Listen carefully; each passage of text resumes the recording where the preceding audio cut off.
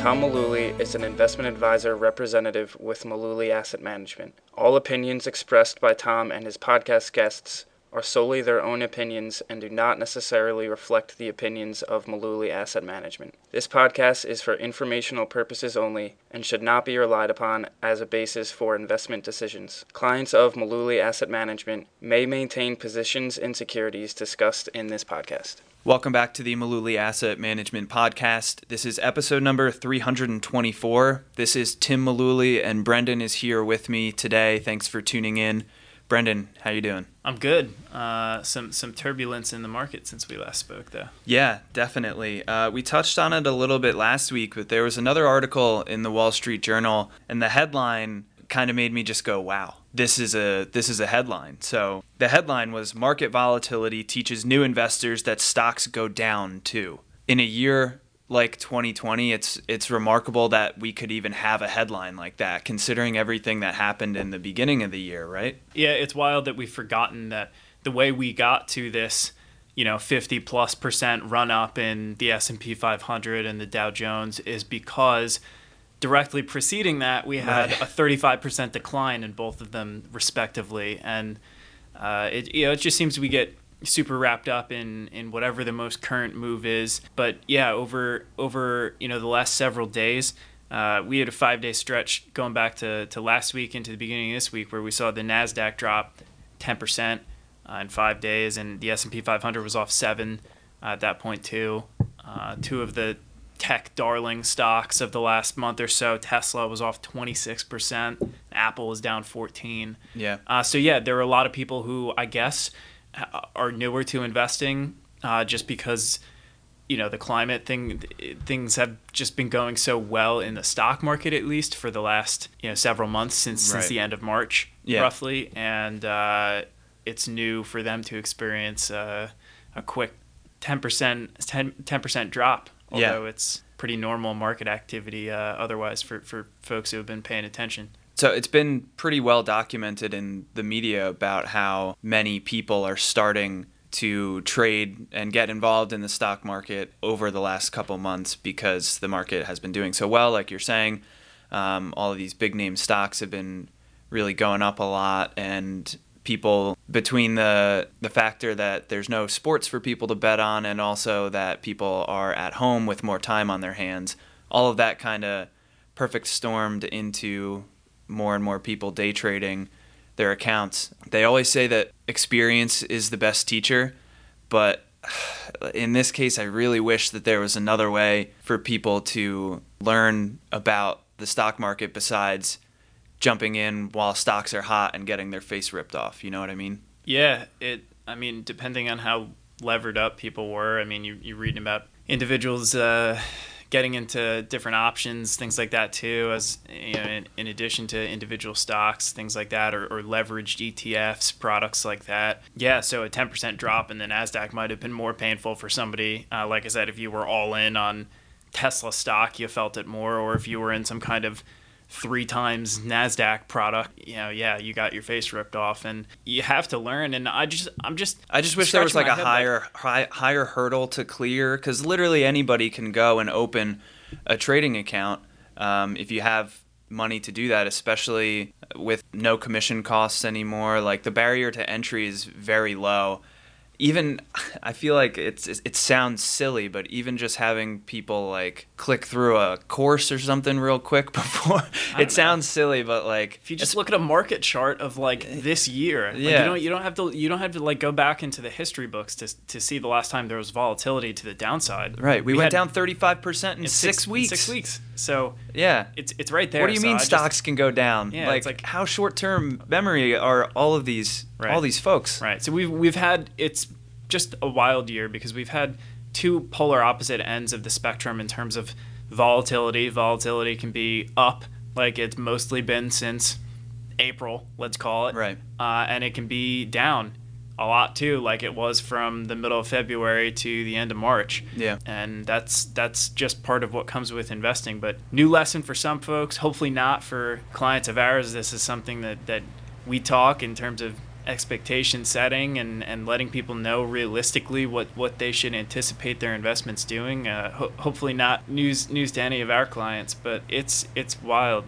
Yeah, I think, I mean, especially with options too. They pointed out in the article about how there was a record, it's a 28 million options contracts last month, and that was up significantly from the same month this time last year. Options are very complicated, and it's you need to know what you're doing, and even sometimes when you know what you're doing, you can still end up losing a lot of money. So I'm not sure most folks need them. Yeah. I don't think it's necessary to earn good long-term returns in the stock market.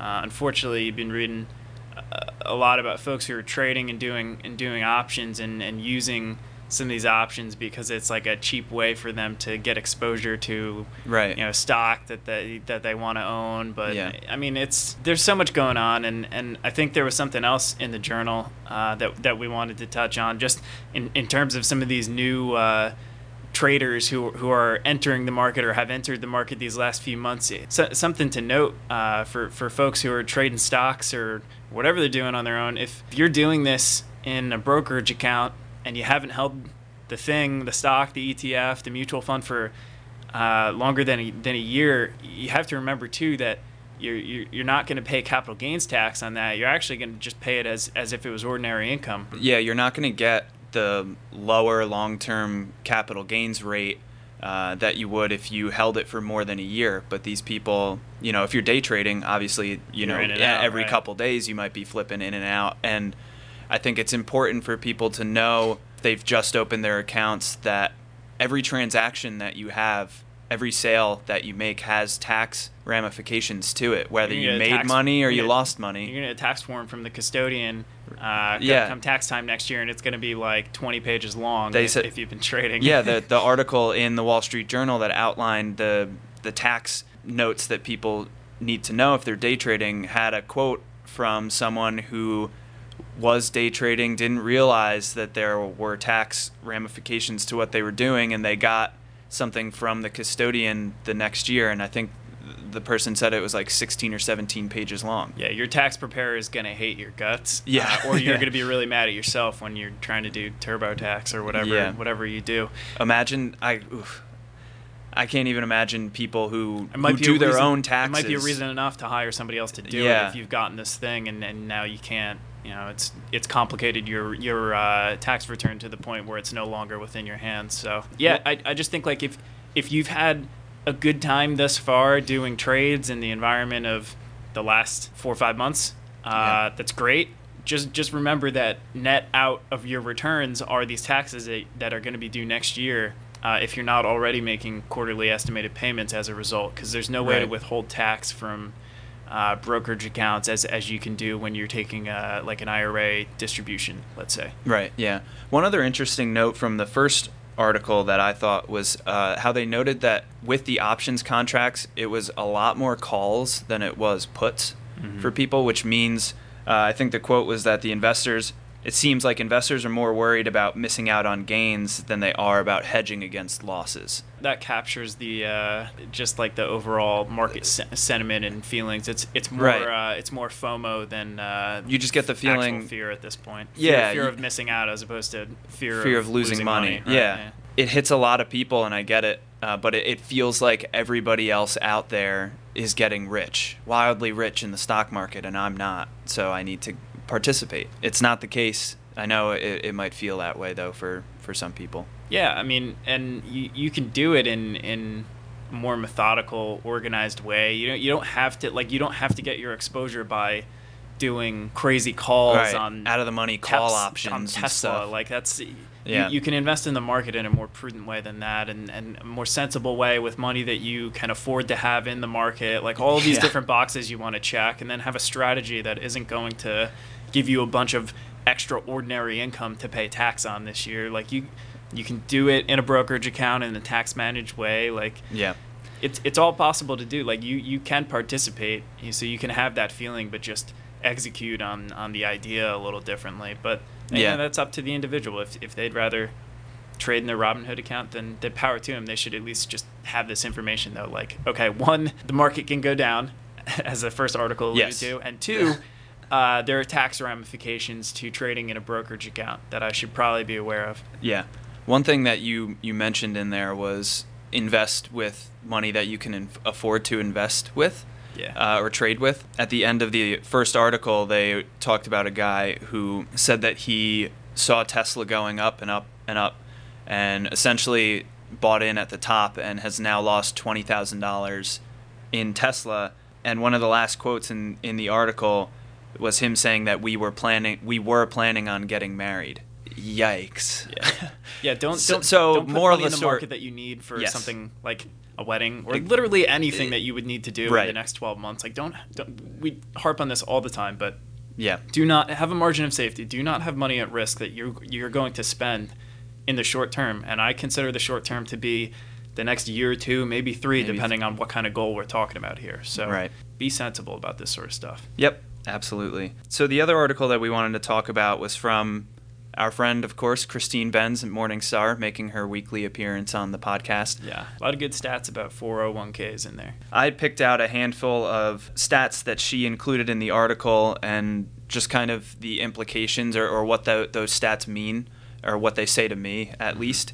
The first one being that just generally 56% of all workers are participating in a workplace retirement plan of any kind. So that's 401ks, 403bs, anything like that. And that was from 2019, so that was a stat from last year. While it's good to see a majority of people participating in those plans, I think the opposite stat there says more to me. It means 44% of people are not participating in those plans. So how are those people saving for retirement? Because if they're just using an IRA, the limitations for what they can put in there are significantly less. Yeah, it'd be great to see that number go up. You're at a disadvantage if your employer doesn't offer a workplace retirement plan. Disadvantage in the sense that you can't put stuff away on a tax-deferred basis to the extent that others can. Right. You can still you can still save, and there are options available to you, like you said, IRA, Roth IRA up to the limit, and then after tax from there. I mean, there may be some other options to discuss, and people who are self-employed have a whole another host of options to dig through in terms of what they can do. But it's great to see that many people have access to a plan. But I certainly can't hope the number goes up. You hope it goes up, but it's not cheap. Yeah. Especially for small businesses to offer these sort of plans, and so it's that was another point that we saw later down in the article. I think we'll touch on that now. Then one of the stats was 1.42% was the total cost per plan average per participant.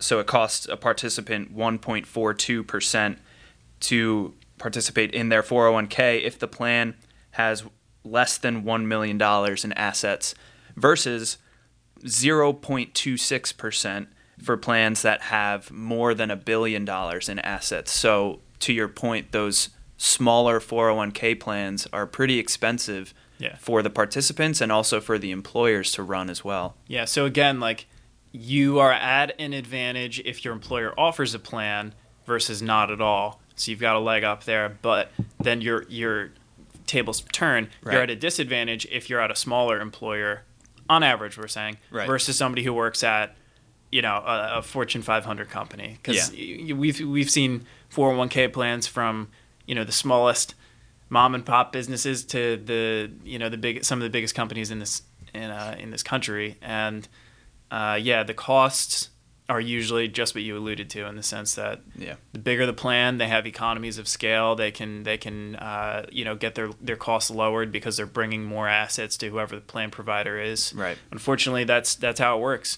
It's all something to consider. So I would say, all else equal, it's better to have a plan. So if it's offered to you, then you have the ability to put $19,500 into a plan versus $6,000 for an IRA on a tax deferred basis. I mean, I say you do that in most cases, assuming you have the ability to. Yeah. Yep.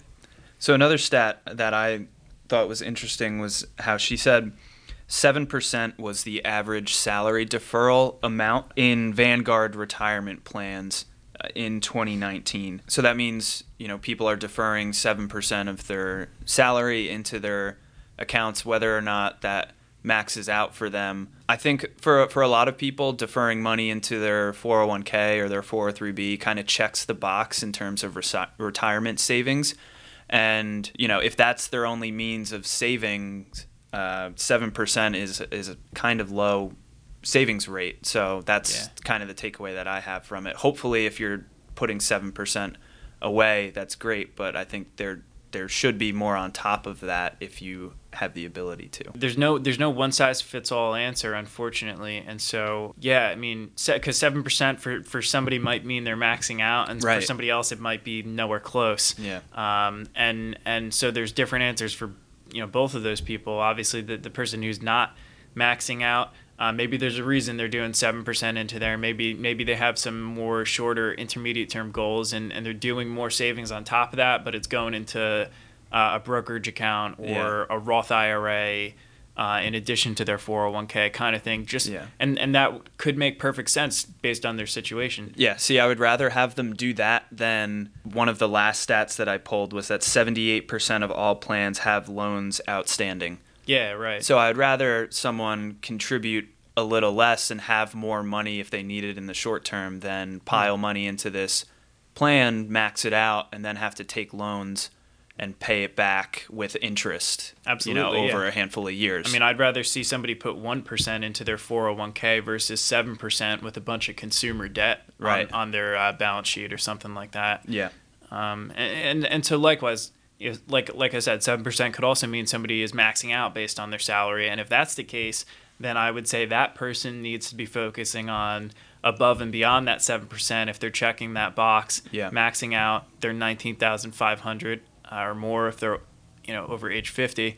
What else can they do from there? Because a healthier savings rate, depending on their goals, might be close to double that, maybe even more. It depends, but don't just assume that maxing out or doing X% is... Your job is done. Yeah, it's not right just because somebody else is doing it or somebody recommended it to you initially. I mean, these are things you need to revisit as your income changes, as your life situation changes, goals change. So yeah, there's no magic number. Like if you do 10% into your 401k, you'll be good. Yeah, you'll be golden. You're set. Yeah. So they did say that of 401k savers at Vanguard, only 12% of them maxed out. There are people taking advantage of these accounts, but 88% of people are not maxing it out to as the max benefit that they can put away every year. Again, that, like you were just saying, that could be a good or a bad thing. It depends on how much money they're making. They might not have the ability to put that much money away into the account. Yeah, you don't want to just do it for the sake of doing it. You need to do it because it's right for your situation and it makes sense. Yeah. Getting to the number of investment choices in the plans, the average number was 28 investment choices, and that was from 2017 across all 401k plans. 401k menus, we've seen tons of these things. They're just an enigma to me because some of them are really good and balanced in terms of they'll give you 2 or 3 options for each asset class. Like they'll have U.S. large cap, they'll have a couple of mid cap or small and mid cap funds or small cap separate. They'll have some international funds, some bond funds, and then usually a slew of target date options. There just seems to be no rhyme or reason to some plans that I see. Like they'll have some random sector fund, or they'll have 10 large cap growth funds and one small cap option. It's just right. And it stinks because you kind of just have, if that's going to be, which I believe it is, one of the easiest ways to save because it's doing it through salary deferral and the place where you can save the most on a tax deferred basis, which it is for most folks. Again, you want to use it, but then you get there and the investment options leave a little bit to be desired. So you just kind of have to make do with what you can. Well, that seems like a good place to wrap up episode 324 of the Mullooly Asset Podcast. A lot to think about if you're just getting started with day trading stocks or investing in your 401k at work. That's going to do it for me and Brendan. Thanks for tuning in, and we'll catch you next week.